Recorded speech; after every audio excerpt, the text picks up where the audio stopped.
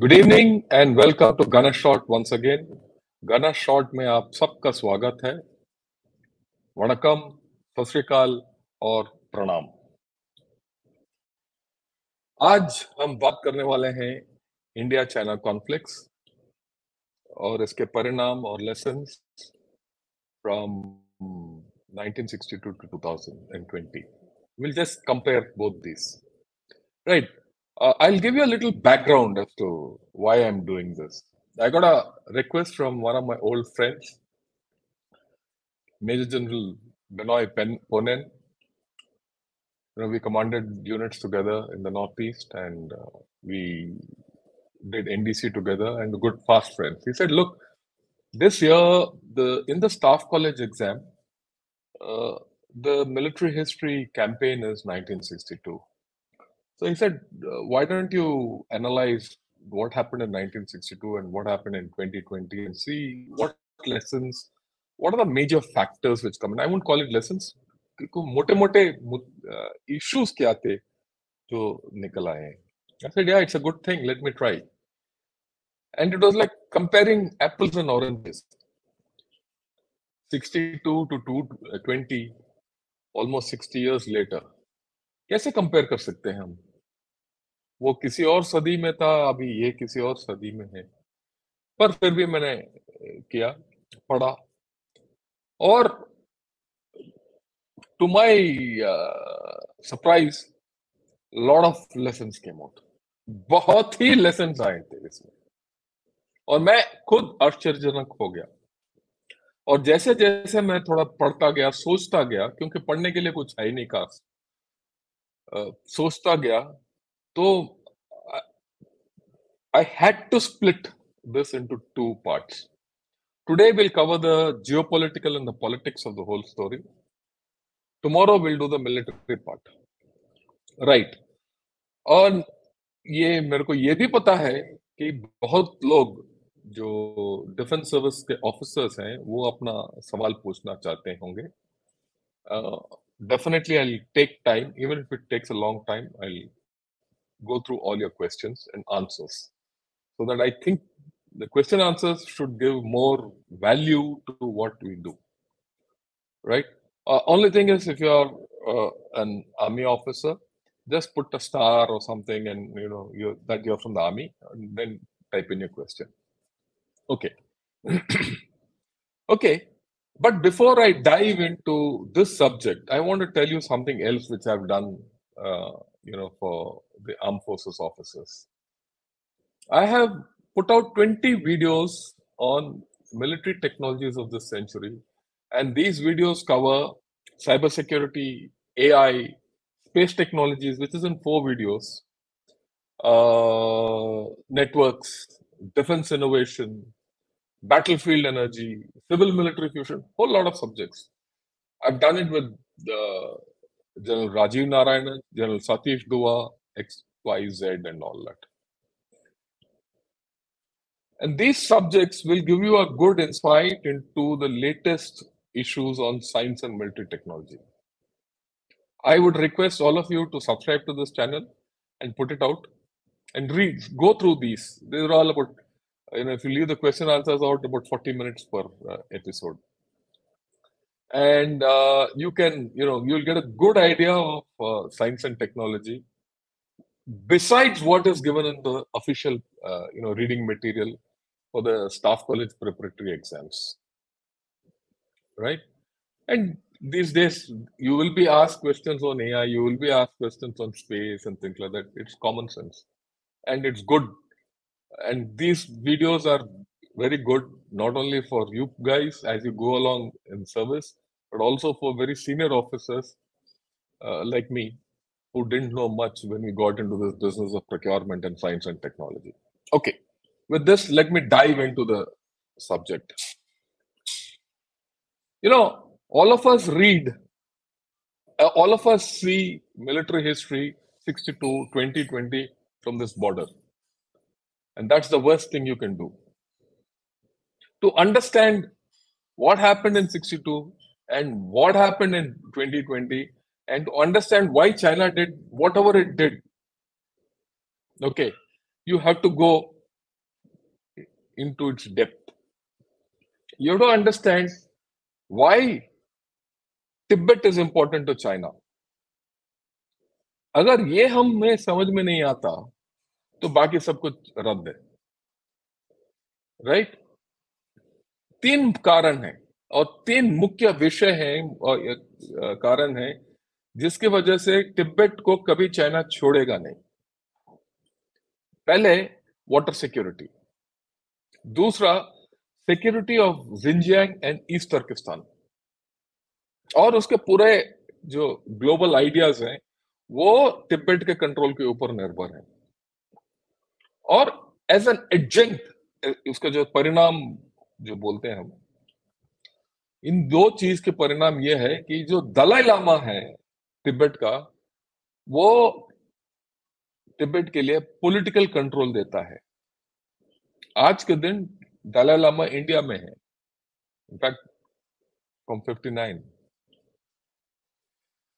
तो China feels loss of political control over Tibet since Dalai Lama is here.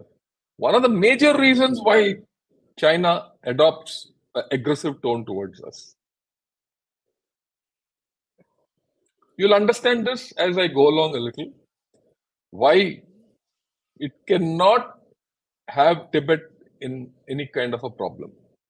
Okay. First and foremost, have a look at this map. A very interesting map.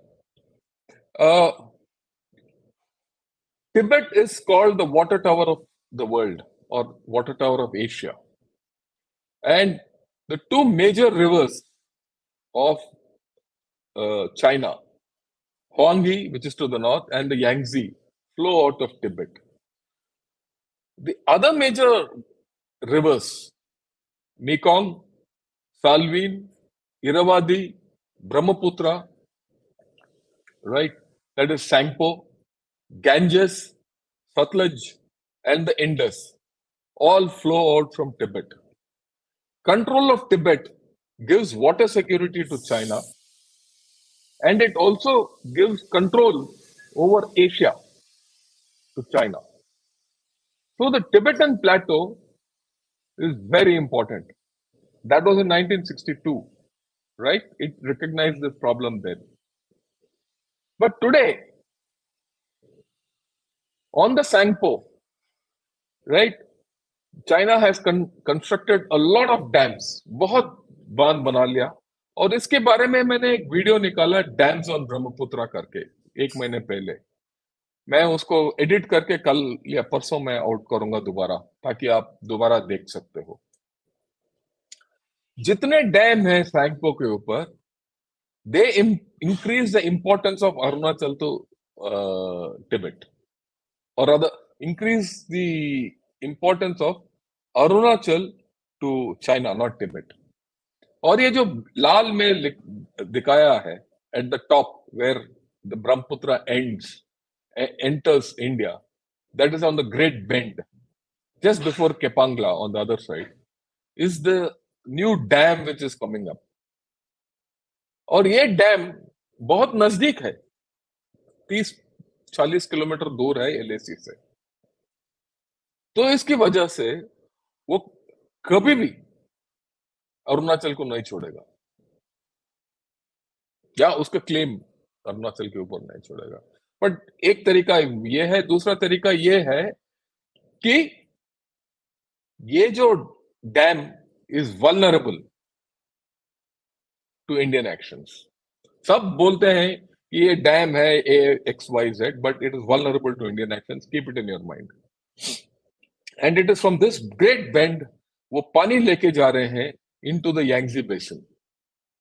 So this is a criticality to China which is developing. Okay. Having said this, the 6th Dalai Lama, right, he was born near Tawang. इसीलिए वो मानते हैं Tawang is part of Tibet. क्यों? The Dalai Lama was the temporal head of Tibet. And if the Dalai Lama is from Tawang, Tawang is part of Tibet. इसीलिए वो they claim Tibet, or rather Tawang as South Tibet or Arunachal as South Tibet. You've seen both the things. So they will never leave it. And the Dalai Lama, like I said, gives political control over Tibet. Okay, so this is the lesser part of the story. ये उतना बड़ा चीज नहीं है जितना आगे मैं बताने वाला हूं. अब ये देखिए, कहानी it starts from this दृश्य. क्या है बीच में Pamir knot and the great mountain ranges which come out of Pamir Knot. From the left, it is Hindu Kush, Altai, Tian Shan, which borders the Kazakhstan and China, Altan which cuts across the Gobi Desert and splits the Gobi Desert into the Tarim Basin, and I'm forgetting the other thing, I will come to it later. Then the Kunlun, which borders Tibet to the north, the Karakoram, and the Himalayas. Now, naturally, जो पहली बार आप देखते हो इसकी ये नहीं होता. So, have a look at this old Silk Route. ये जो पुराना Silk Route है, वो शंघाई से शुरू होता था. It used to be called the Imperial Highway, और ये चले जाता है through the Taklamakan Desert. And actually, अगर आप देखोगे कि वहां दो लूप है, एक ऊपर और नॉर्थ, और उसके बीच में है ये अल्तिनताग रेंज. यानी कि एक लूप तियान शान और अल्तिनताग के बीच में जाता है और एक लूप तकलामकान के थ्रू जो जाता है वो है कुनलुन और अल्तिनताग माउंटेन्स के बीच में, राइट. और आगे चला जाता है बुखारा वगैरह वगैरह. और अगर आप देखोगे great wall of China was protecting this imperial route from Mongols and invaders from the north. Okay, this is the alignment of today's Eurasian rail corridor. There is no other alignment because geographically you can only go through this. That's the next point. We'll come to that.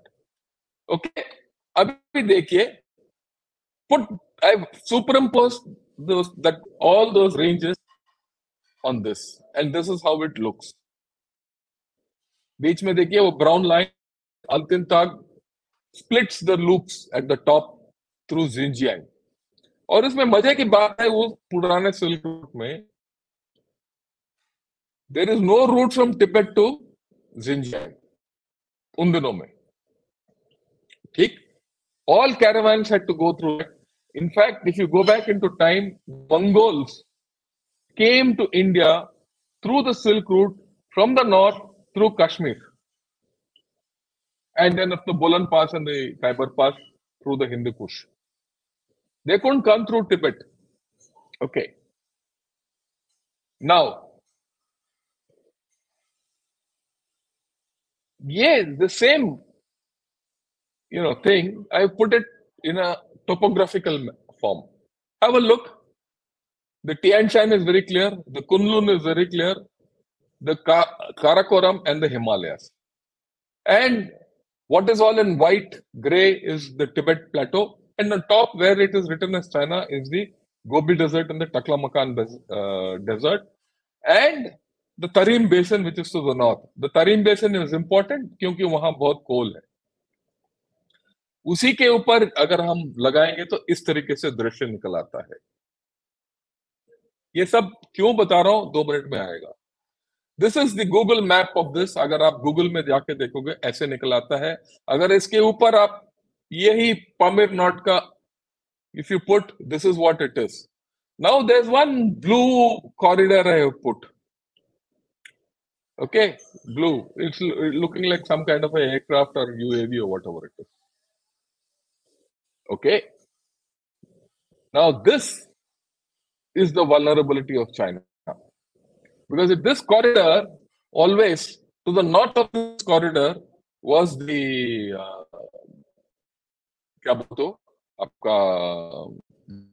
Great Wall of China, and to the south of the corridor is the Tibetan Plateau.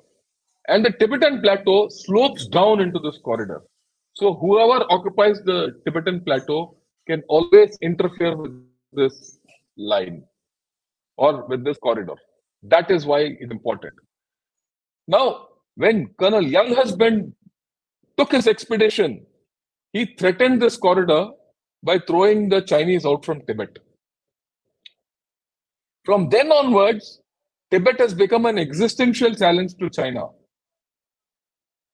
Okay. Now, if Tibet is not under their control, they have a problem with this corridor, they have a problem with Xinjiang, they have a problem with everything. And Dalai Lama being in India is a long-term challenge to them.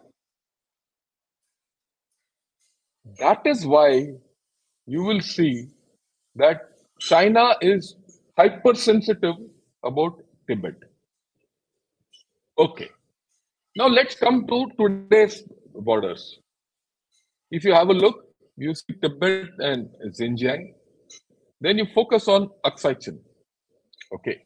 When you see Aksai Chin, you see POK, and this border now, you have borders with Afghanistan, Tajikistan, Kyrgyzstan, and Kazakhstan.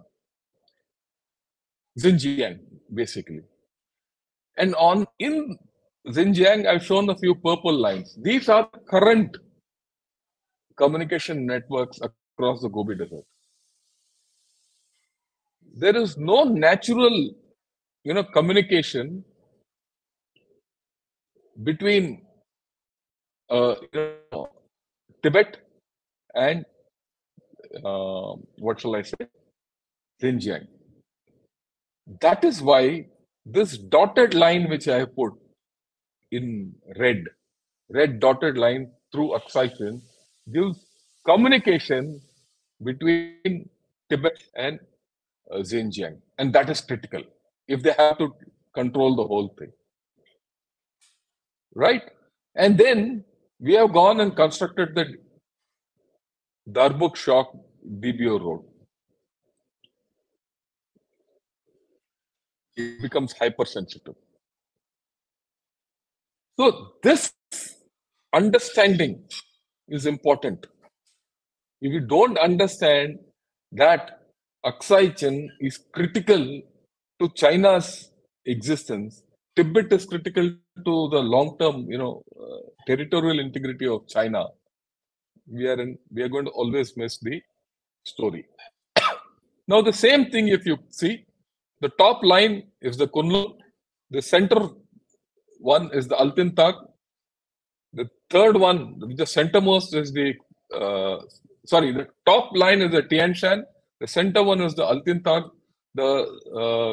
which is going at a diagonal, or the almost horizontal, the third one from the top is the Kunlun, and you see next the Karakoram and the Himalayas.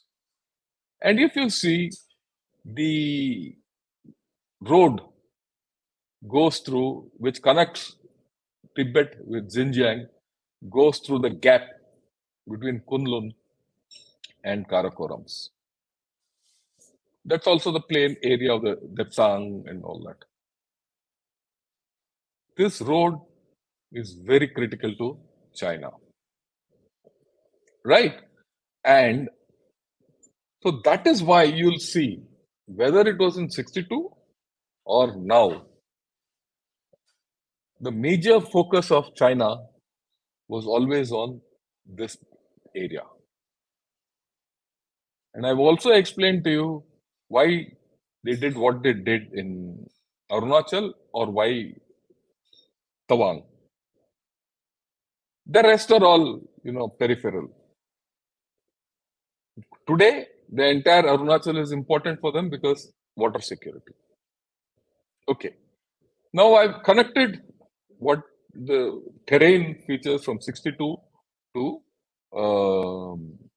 I've connected the terrain features from 1962 onwards with what is it today. The terrain features have not changed, the importance, right?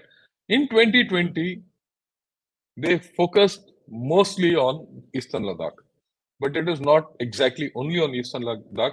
They also did something in Sikkim at Nakula, but that I will handle tomorrow. Right. Now we will see a few other issues which we have to consider as far as the political aspects of 1962 and 2020. The first thing, Clausewitz said, war is politics, by other means. It is everyone knows it. But conversely, the converse is politics is war by other means. We don't often remember this. Right. Second, Mao also said something different and significant, almost something similar. क्या उसने बोला? Politics is war without bloodshed, while war is politics with bloodshed. उसने ये बोला कि राजनीति क्या है? लड़ाई है बिना खून के, और लड़ाई जो है वो राजनीति है खून के साथ.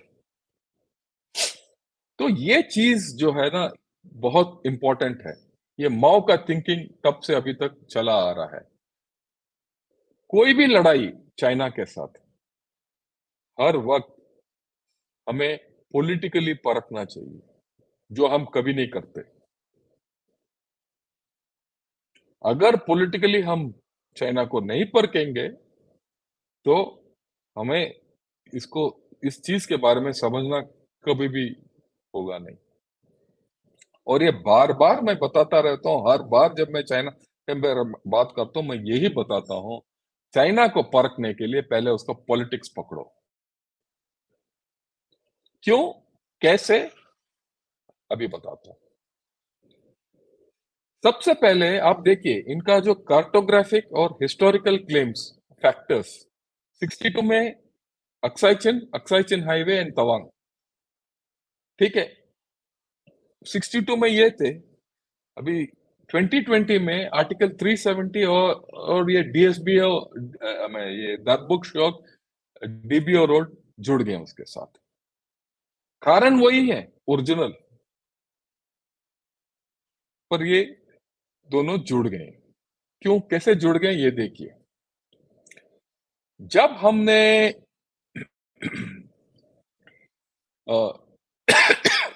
ये आर्टिकल 370 का अब्रोगेट किया.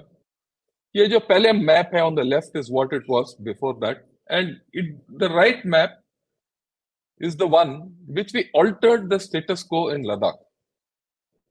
हमने सोचा कि पाकिस्तान आर्मी और उनके पॉलिटिक्स न्यूटर हो गए. They got neutered because of abrogation of Article 370 and their militancy collapsed. It's a fact. But when you abrogated Article 370, you threatened China because you altered the status in Ladakh. You put a threat onto that highway. और वो जो highway है is the lifeline for connecting between Tibet and Xinjiang. नहीं तो they have to deal with both their provinces separately. Right? So you have to understand this. I'll take you back to this. You look at this again now. If you take Aksai Chin, then you control the areas up to Kunlun, that is your claim line. Then there's a clear divide between Tibet and Xinjiang. Even today, there are no roads through Tibet down the Kunlun into Xinjiang. Once that happens, control over Tibet and Xinjiang for China is at stake, with so many international borders around. So the political importance of this piece of land is very high.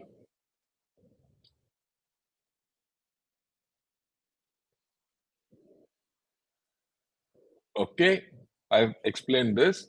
Now, when you abrogated the Article 370, you actually carried out a political strike on China. They recognized the political threat more than you recognized it. You didn't even understand what the political strike was.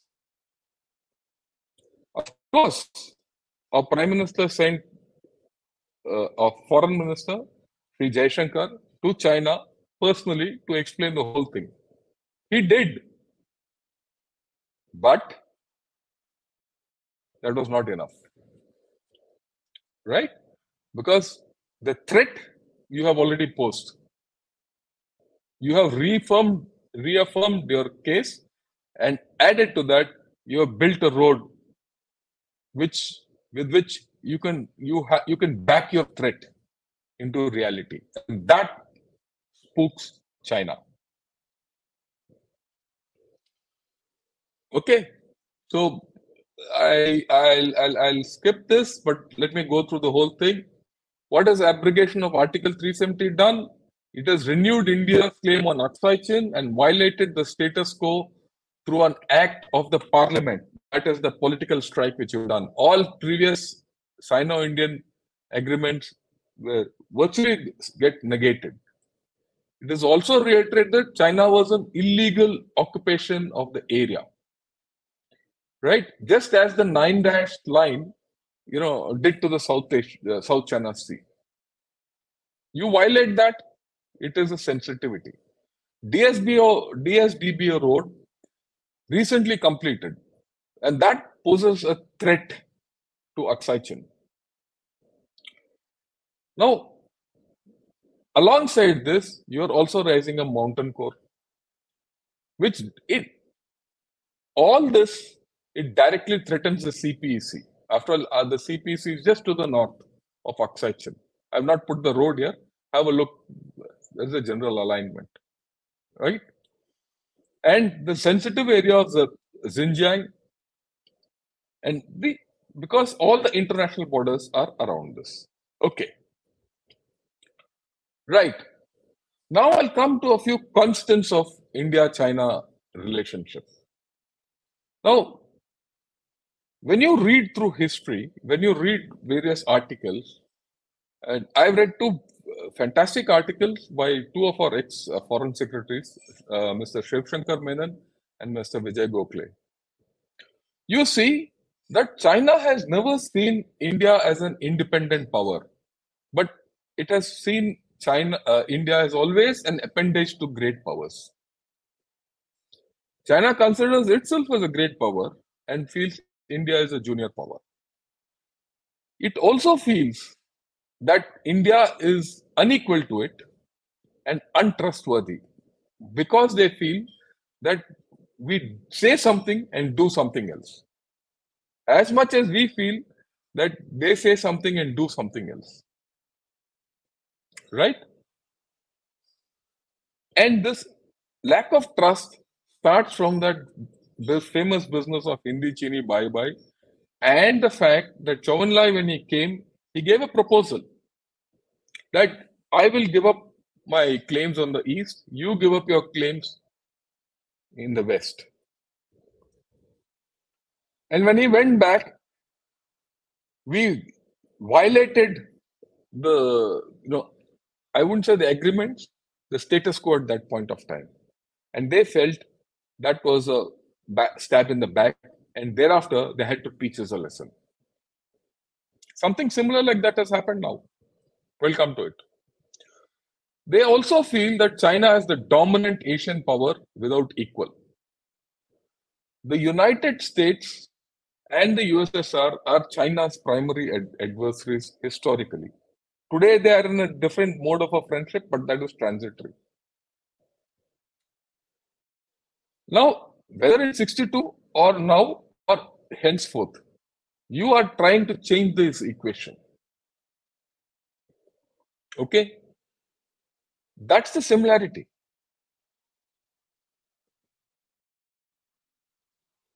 In 62, if China had not done that, India would have been one of the dominant equivalent powers in Asia, which was not acceptable to China then, and even today, the same sentiment goes through. Right, in this entire construct from then to now, Pakistan is a strategic ally to keep India in check in South Asia. Why?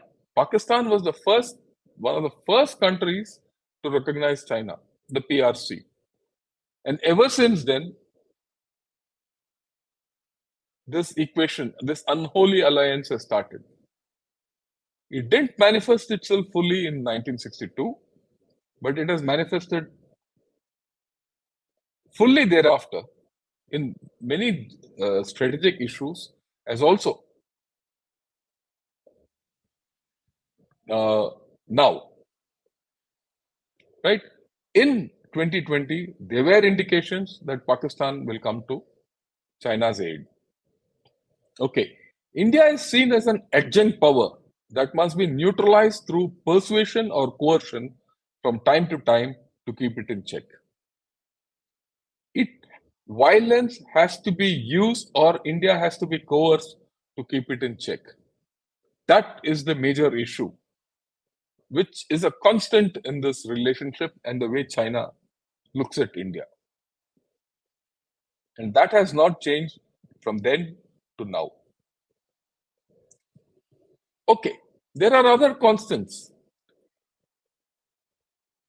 China feels that the global balance of power is between China, Soviet Union, and now Russia and the USA. And India is the wild card in this, which has to be kept in check. Now, the CCP narratives from then to now, they talk of a righteous war to constantly remind Chinese people, this is important, that they are putting psychological pressure on India that China is a greater power. They're selling this to their people that, look, we are the greater power. We will put pressure on India and ensure it doesn't rise.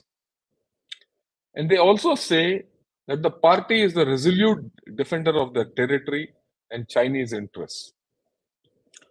The interest is water and connectivity through the Tibet corridor. And that's the effect of the young husband expedition. This threat has manifested in their mind, right? And it's so. If tomorrow you go and occupy, hypothetically, you occupy Tibet, you pose a threat to the Eurasian rail corridor, as you did then. Okay? There is also a feeling in China that the sincere attitude and generosity of China is seen as a weakness by some Indian politicians. This is what they sell. ये चूरन बेचते हैं अपने देशवासियों को. Right. China, the Chinese scholars, whenever you read them across, wherever you get to read them, believe that Indian response to future military coercion will remain indefinitely low. इसका मतलब क्या है कि India will never retaliate and cross into Tibet. That is what they felt in 1962, and they did what they did, and that is what they feel now, and that is why they did what they have done.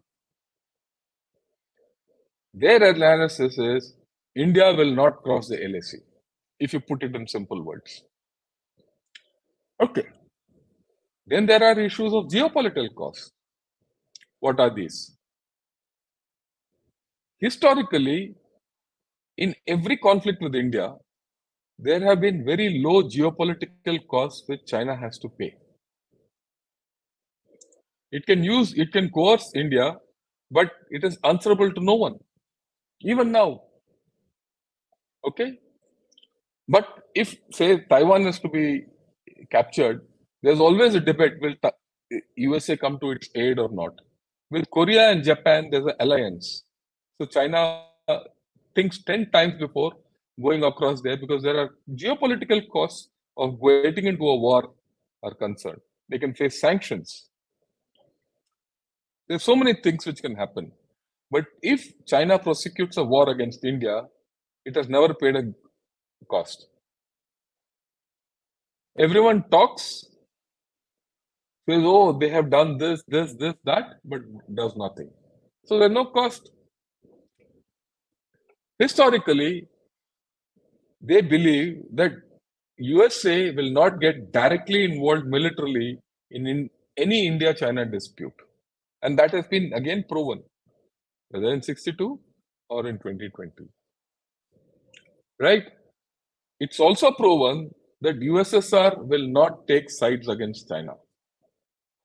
They'll not side with you against China.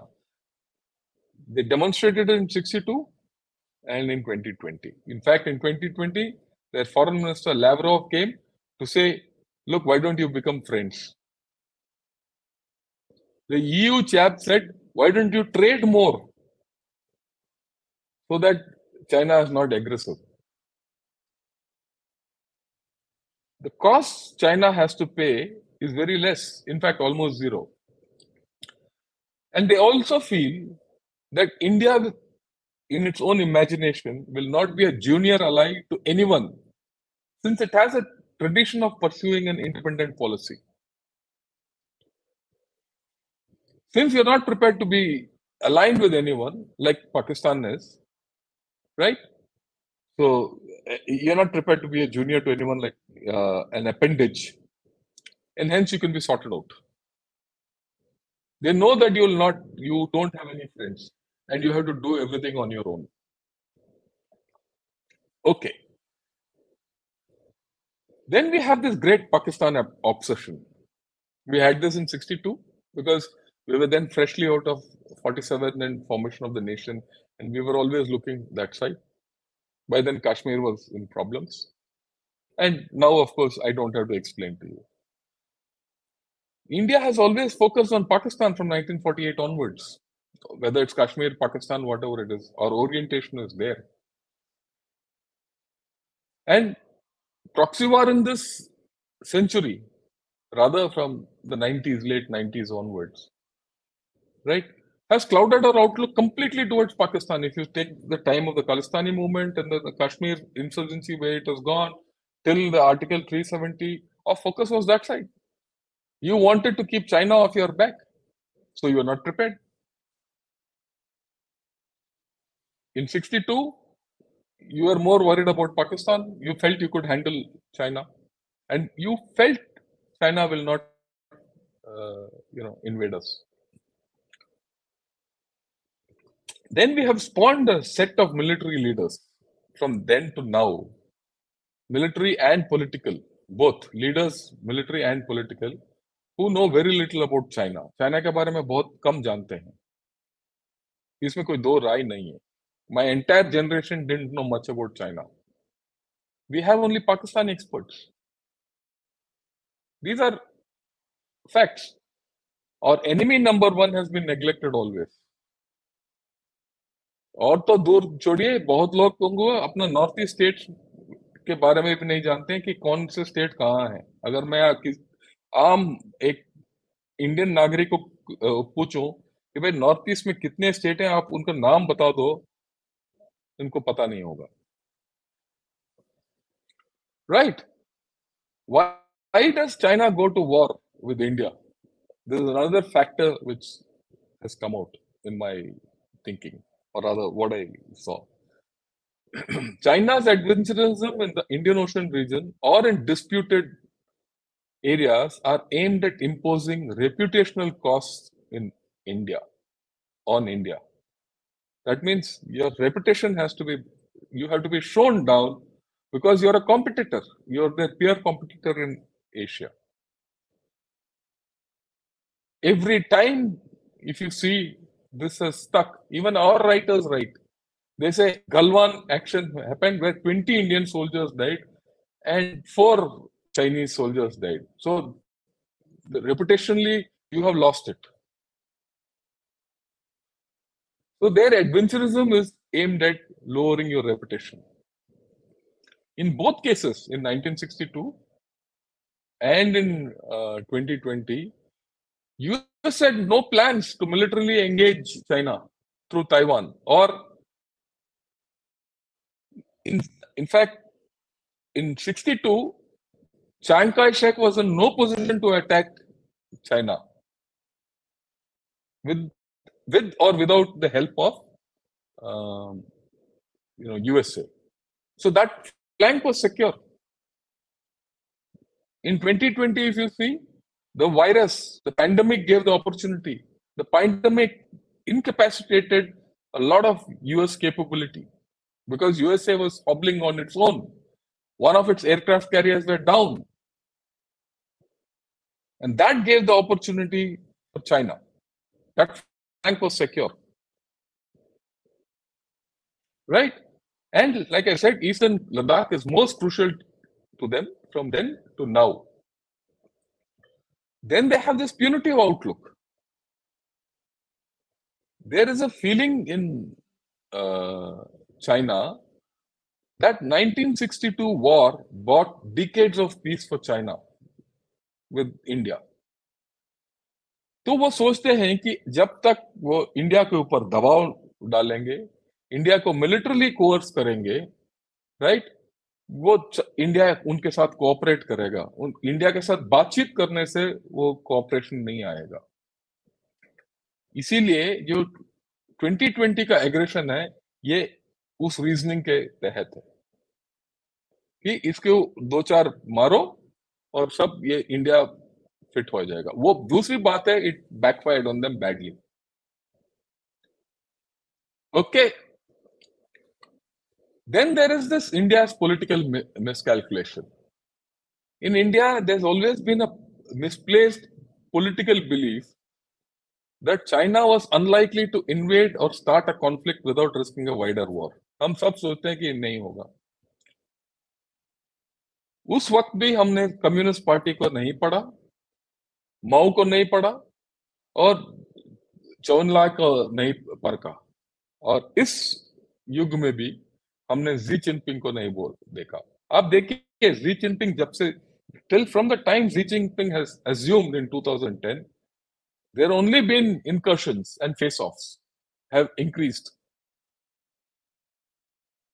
At that time also, they did whatever they had to do, and we didn't read what Mao was all about and how violent a chap he was, and he was only looking for an opportunity for war. Okay? We always felt that USSR or Russia will help, and it does not help. Then on this great thing, Hindi Chini bye-bye factor, we trusted our enemy. In fact, in the run-up from 49 to 62 or in between, politically and geopolitically, हमने उनके साथ side किया. और हमने ये यहाँ तक बोला कि China should get the permanent seat in the UN and not India. 2010 to 2020, we repeated this. We kept siding China for many reasons. Right? Now, Xi's track record should have warned us, but we did not. Like we did not heed Mao's track record, we did not heed Xi's thing. So, a major lesson for now and future, reading Chinese leadership is very important. There's a big question in our history. Is China a partner or a rival? We never had the strategic clarity that China is our adversary. Now we are very clear that China's behavior is now completely adversarial. Right. Okay, then there's this issue. The CCP gives out its military theory. Everything about whatever the PLA does, right? The guiding theory of the Communist Party is the party's systematic thinking about warfare and national defense issues. It incorporates the thoughts of Karl Marx, Mao Zedong, Deng Xiaoping, Jiang Zemin, Hu Jintao, and Mao Xi. I'll prove it a little later. They have a political thinking on war. PLA is a party organ, not a national instrument. Chinese leaders give military direction to the PLA and prepare it accordingly. It is complete politico-military fusion from then to now. You see this is the Chinese military strategy. It's a call about active defense. Right? Mao gave out very clearly what he wanted PLA to do. So did Deng Xiaoping. So did Jiang to Xi. They have given very clear ideas. What is the strategic principles? I'll just go over it. Mao said People's War under modern conditions. He started with the People's War, then he came to People's War under modern conditions where casualties were acceptable. It didn't matter. Deng Xiaoping gave the thing that local war under modern conditions. They all talk of war.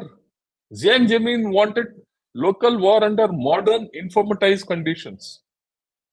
They spelled it out and given it in black and white. Hu Jintao He very clearly said local was under informatized conditions, and he improved the technology in China, in PLA basically. Then Xi Jinping today, he's talking of informatized local wars. He's talking of fully modernized force by 2035. Have we had this ever in our history? No. You have a clear lack of politico-military synergy. Now just think, you did not do any strategic or tactical review, and you undertook forward posturing without any backup in 1962. You occupied posts in Kiziljalga and all in Aksai Chin, went up to Tagla without any backup, and you felt that police could do the job. No, okay, that is then. What did you do from 2010 onwards? You have been reducing the army strength, and you have reduced it by over 1 lakh people, and you have bought in a Agnipath scheme. Where is the, strategic review or the tactical review about the whole affair? That what is it that you need to defend your country? We have never had a national security doctrine strategy document. We never had it. We've always had a debate whether we should have one or not. Whether it in 62 or in 2020, you have a problem of political civil services, armed forces synergy missing. That is why you are not fully prepared. You always had questions. You never had enough budgets to prepare yourself, whereas the other fellow was preparing all through. Now, propaganda and influence ops is something which has been completely missing in action.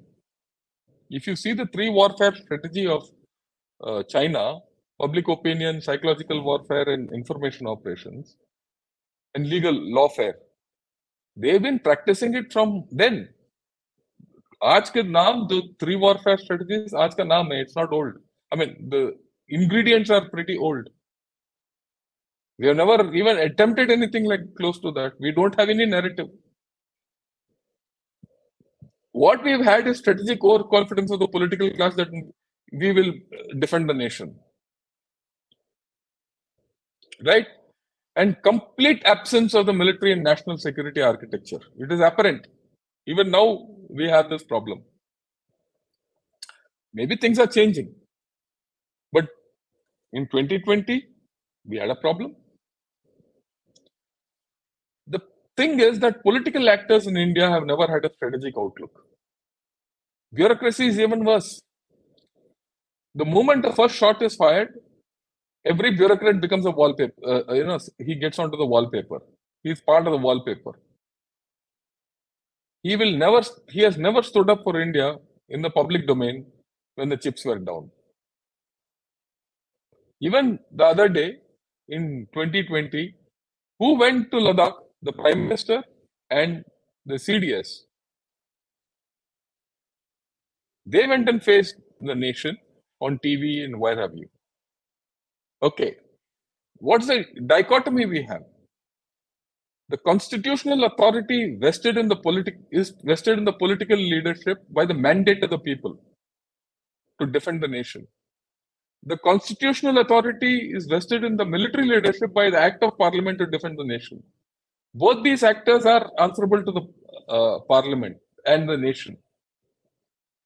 The bureaucracy is supposed to assist the constitutional authorities to carry out their duties. They are not answerable to the nation. No bureaucrat has ever answered the nation. However, they wield power in our setup since the politico-military divide in the nation has been manifest since independence. It has never changed. It is still there, despite whatever has happened by appointment of CDS and things like that, and we are going to theatre commands, all that. Even now, we've had this problem. For 9 months, we didn't have a CDS.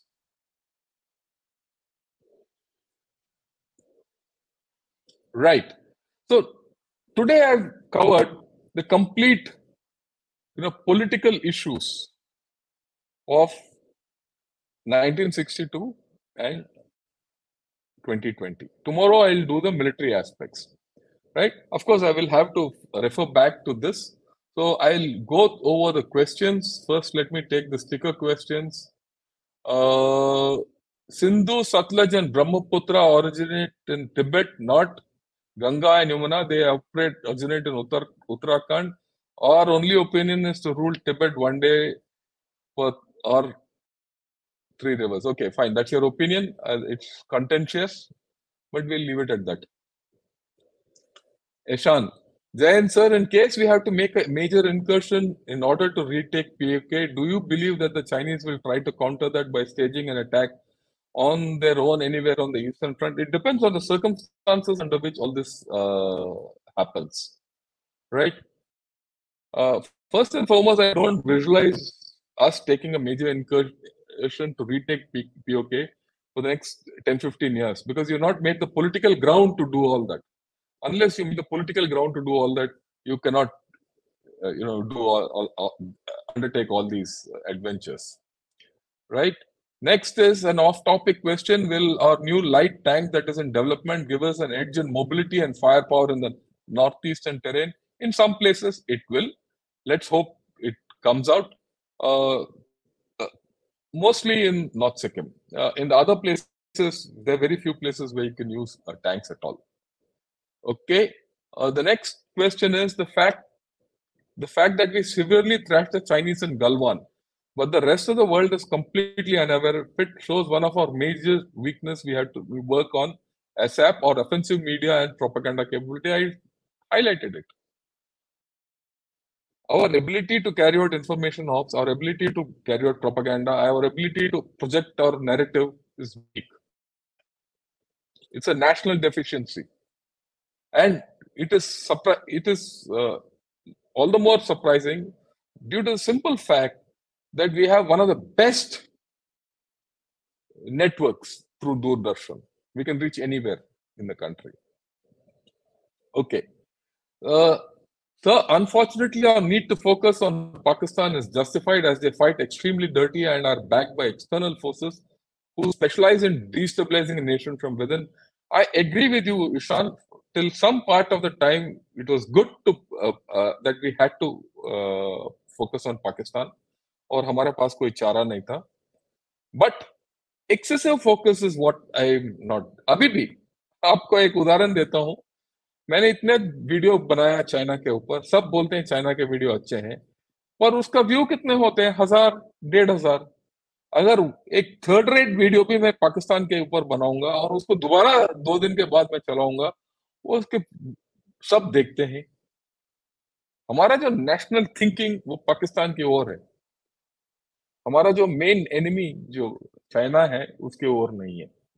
Right.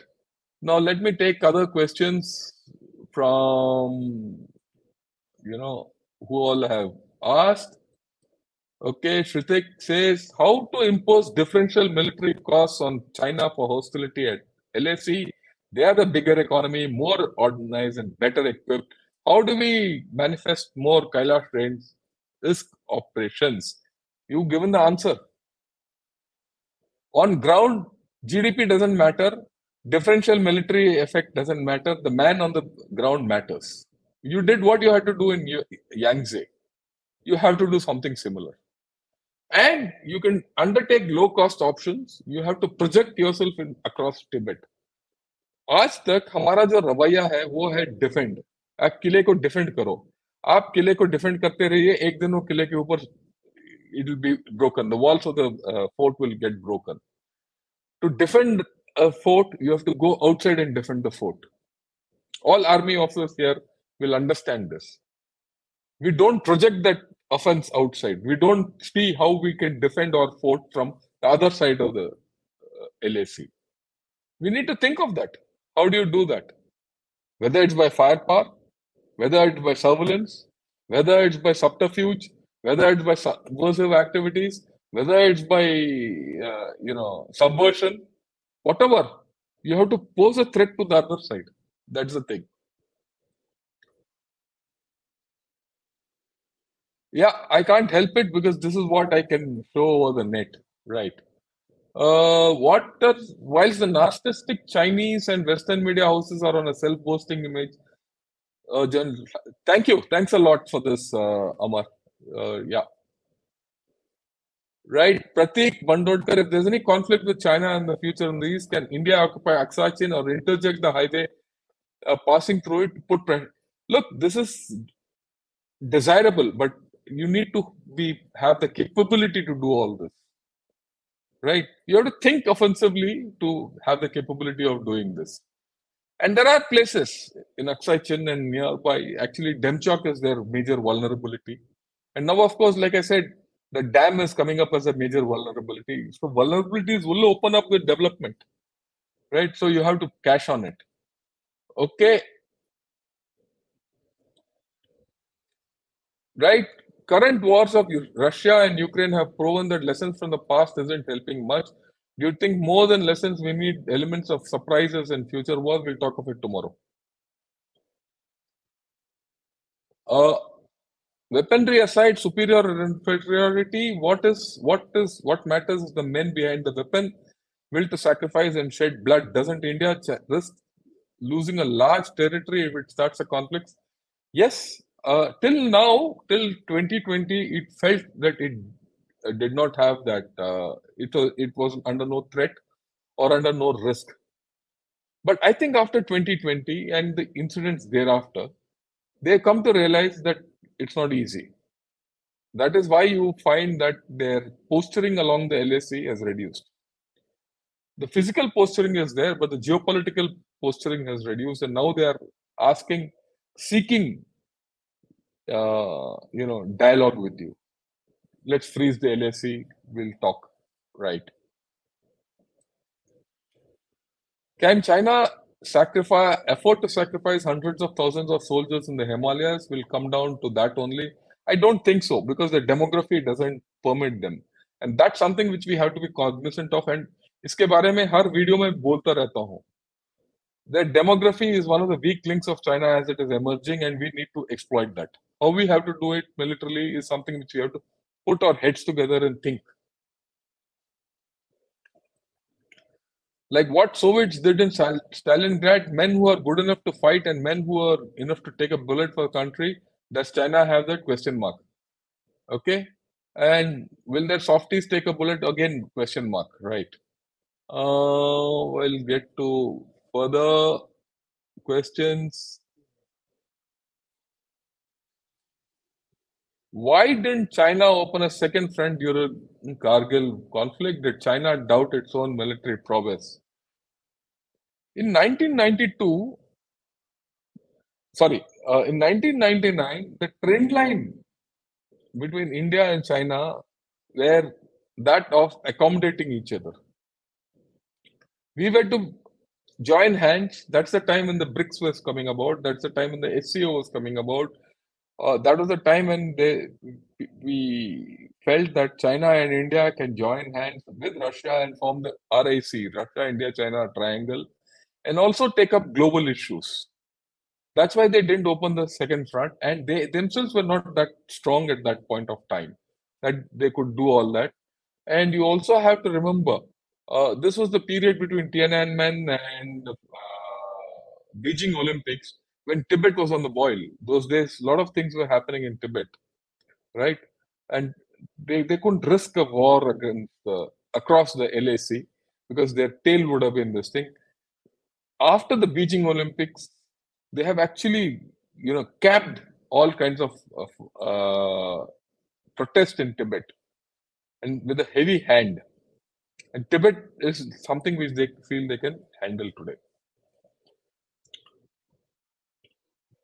Why are we so defensive even play don't matter with China? Well, that's a government policy. You have to have strength to deal with China. China respects strength, right? One last comment, regardless of what any other nations claim, the Chinese are definitely intimidated by our current administration. I agree with you. There's no doubt about it. Ame Bugde says, what do you think? Do you think in China-India conflict, rogue elements from Myanmar will play a major part on Myanmar front? Just 300 militants have put Manipur on boil. No, I don't agree with you. Then nothing of this kind will happen. This 300 militants and all is hearsay. We don't know. There are issues on both sides of the story. So we'll leave Manipur out of it and we'll not talk of it.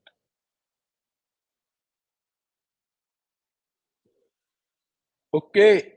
Hello, sir. Joining after some time. Hope you're well. I hope you are well, Seth. Long time since I've seen you.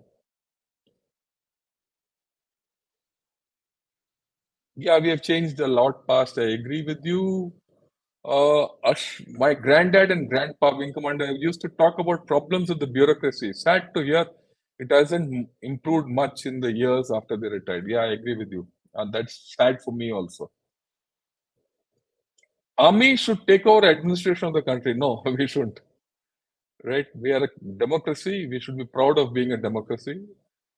Despite what all I've said, I still respect democracy. I think our politicians have done a very good job to make India the fifth largest economy in the world, and we are heading to be the third largest economy in the world. Wherever the army has taken over, look at Pakistan, look at Bangladesh, look at Myanmar, see their status. So let's have a larger, when you analyze a particular event or something, you analyze it in that framework. But when you start looking outside beyond that framework, you have to have a bigger thing. Right. Um, what are the issues having a military doctrine for India? Well, that's something which I've just not understood. Why are we not having it? We have not understood. Too much biased enmity with Pak that we forgot our actual enemies. All talk, yeah. I agree with you completely, Sengupta.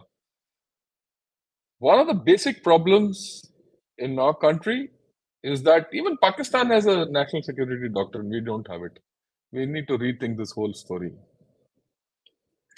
Regarding Daulat Beg Oldie, what should be the future plan? Feel that's a very strong strategic position to pinch both our naughty neighbors. Yeah, it is. That's why we put the Darpuk Shok DBO road, right? And we are on track there, right?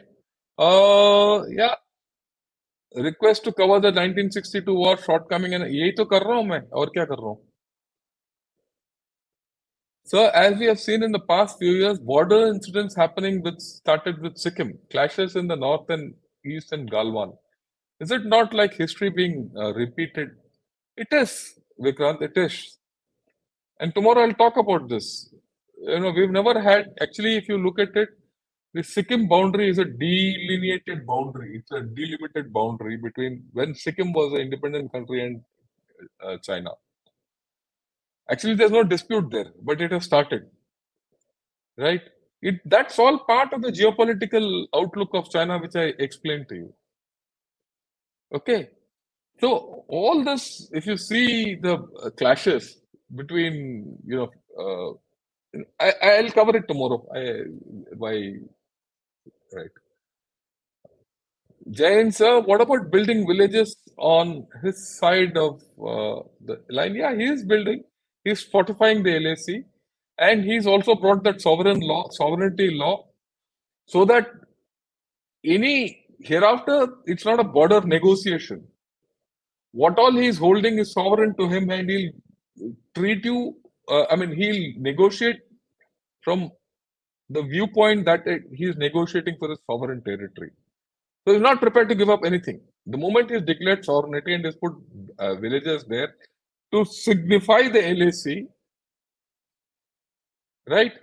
He's declared sovereignty over the area. We're going to have a tough time going ahead. Yeah, thanks a lot for this. Yeah. In 1962, they probed us on every front, and I think they're doing the same these days. No, I don't think so. Look, 1962 was a little different. We'll talk about the military part tomorrow. How can we enhance our capabilities in propaganda and basically it should be part of our national security doctrine. Otherwise, you go nowhere. We are not focused but obsessed with useless state like Pakistan. It's yeah, I agree. Okay. Can't we see another war coming in next few years? Not like they want to defeat us militarily, but to show us that there is one superpower in Asia. Look, they have a problem. If you see what's coming out of China, you see my analysis yesterday, the power matrix, the global power matrix, things are changing, right? So I don't see war coming, but chutputs will happen. Okay.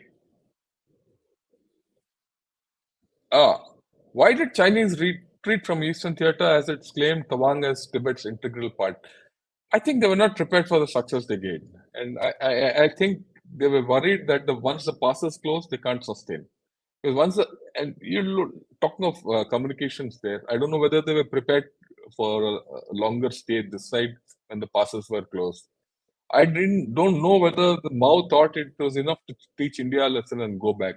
You have to realize that China was also in turmoil at that time. The Great Leap Forward was going on, right? And he was killing people by the dozen. So, and there was a famine in China. People were dying. So a lot of it was for externalizing the whole thing. If he had, got that, fine. So the rest he left it.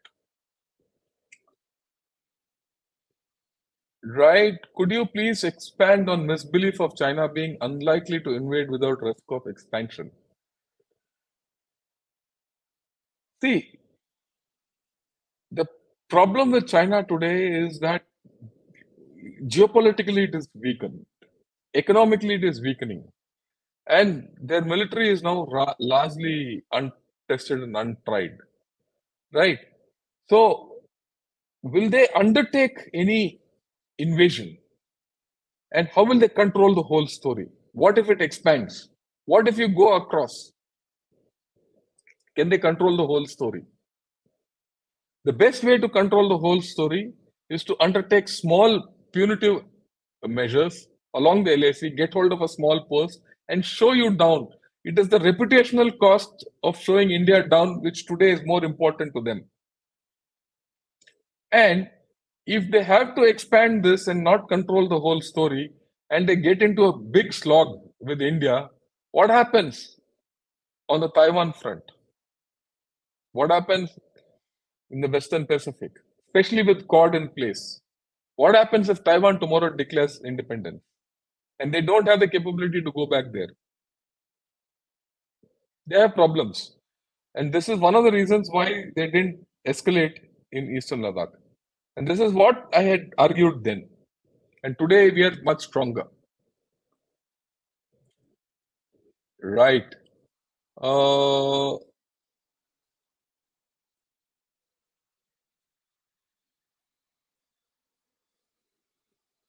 Political issues at 1962 and now the whole thing was about political issues only. What else? Yeah, Navtej Shergill, could you explain war of nibbling and anti-nibbling actions in the pretext of 1962 war? I'll explain this tomorrow if you don't mind, because tomorrow is the military part. Right. Uh, Praveen, thanks a lot. Great work, sir. One suggestion: can you please create a session on the role of Indian military in 1947, India's independence? Yeah, I will do that. I'll do that one of these days. See, in 1947, to give it in a short thing, 1947 we probably didn't have a direct role, but we had a tremendous role in independence. If you have to go back to the Air Force mutiny in Gurdaspur, and then the naval mutiny in Bombay, and then you have to go back on the psychological issue of the 1980, 1857 mutiny. These three, one day I'll cover this and put it across to you, because I've done a bit of research on this. Okay, as China faces a demographic problem, wouldn't it be wise for India to engage China? Somehow they might stand down since they don't have the manpower to. They'll not stand down. Let's not be under any foolish thing. There's no point in engaging with China when they want to, right? There's no question. Look, the very fact that they've built villages on the LAC and they've declared a sovereignty law and they want to solidify the whole thing and they're sinicizing Tibet, etc., you should know what they're doing. What measures to be taken to bridge the politico-military gap to mitigate future embarrassments? Please go to Gunnershot, type politico-military fusion, and you'll find 3 articles on it. Read it. For all of you. www.gunnershot.com. There are also audios which I've done. I've also done a video, politico-military fusion as part of lessons of Ukraine war. It's there in Gunnershot. Ukraine war lessons on politico-military fusion. Read all, go through all this. It's all there. Yeah, I'll not get into General Thorat's plan all that because we're not discussing the 62 war, right? But his thing was basically to strengthen the LSE fundamentally. And we are doing it now. Tamil Hindu. Sir, if there is a political will for us to salami slice some areas in northern Arunachal or Aksai Chin, how prepared are we? See, we can carry out this political, we can do this salami slicing. There's no doubt about it. I have no doubt about it at all. But we have to do it intelligently. We have to do it along with what they have to do, and you have to use lawfare as a repost or retaliatory measure and all, unless you want to start off something, right? We did this, incidentally, for those of you. I mean, if I've given you a negative picture about what we have done, check a board in Arunachal and in Sikkim and all in same Tawang sector, right? There's 88. We occupied areas on the LAC. In fact, we dominate the LAC in Arunachal today. That's why they keep coming to Yangtze and getting kicked back. They have problems, right? We did something like Kailash Range, we did then in a bigger scale. Okay. So we have done, it's not as if we have not done. Can you do more? You can. Okay. A lot of these questions are coming up, which Shivendu saying new question. The new dam under construction near the Great Bend opposite Arunachal. Do you foresee any land grab operation? Look, there you can't do any land grab in that area because Kepangla is a steep fall. Even if you hold that, you can't hold that. Difficult. But the dam is vulnerable. Even if whether they hold the land or not, it is vulnerable to your missiles and all that. It's a sensitivity and it's a vulnerability which we should exploit.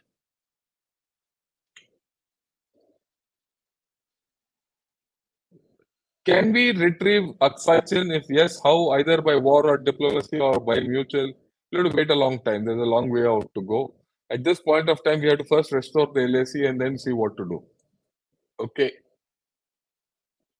Could you cover the Burma front? That's a long story. Road Past Mandalay by John Masters. That's the book.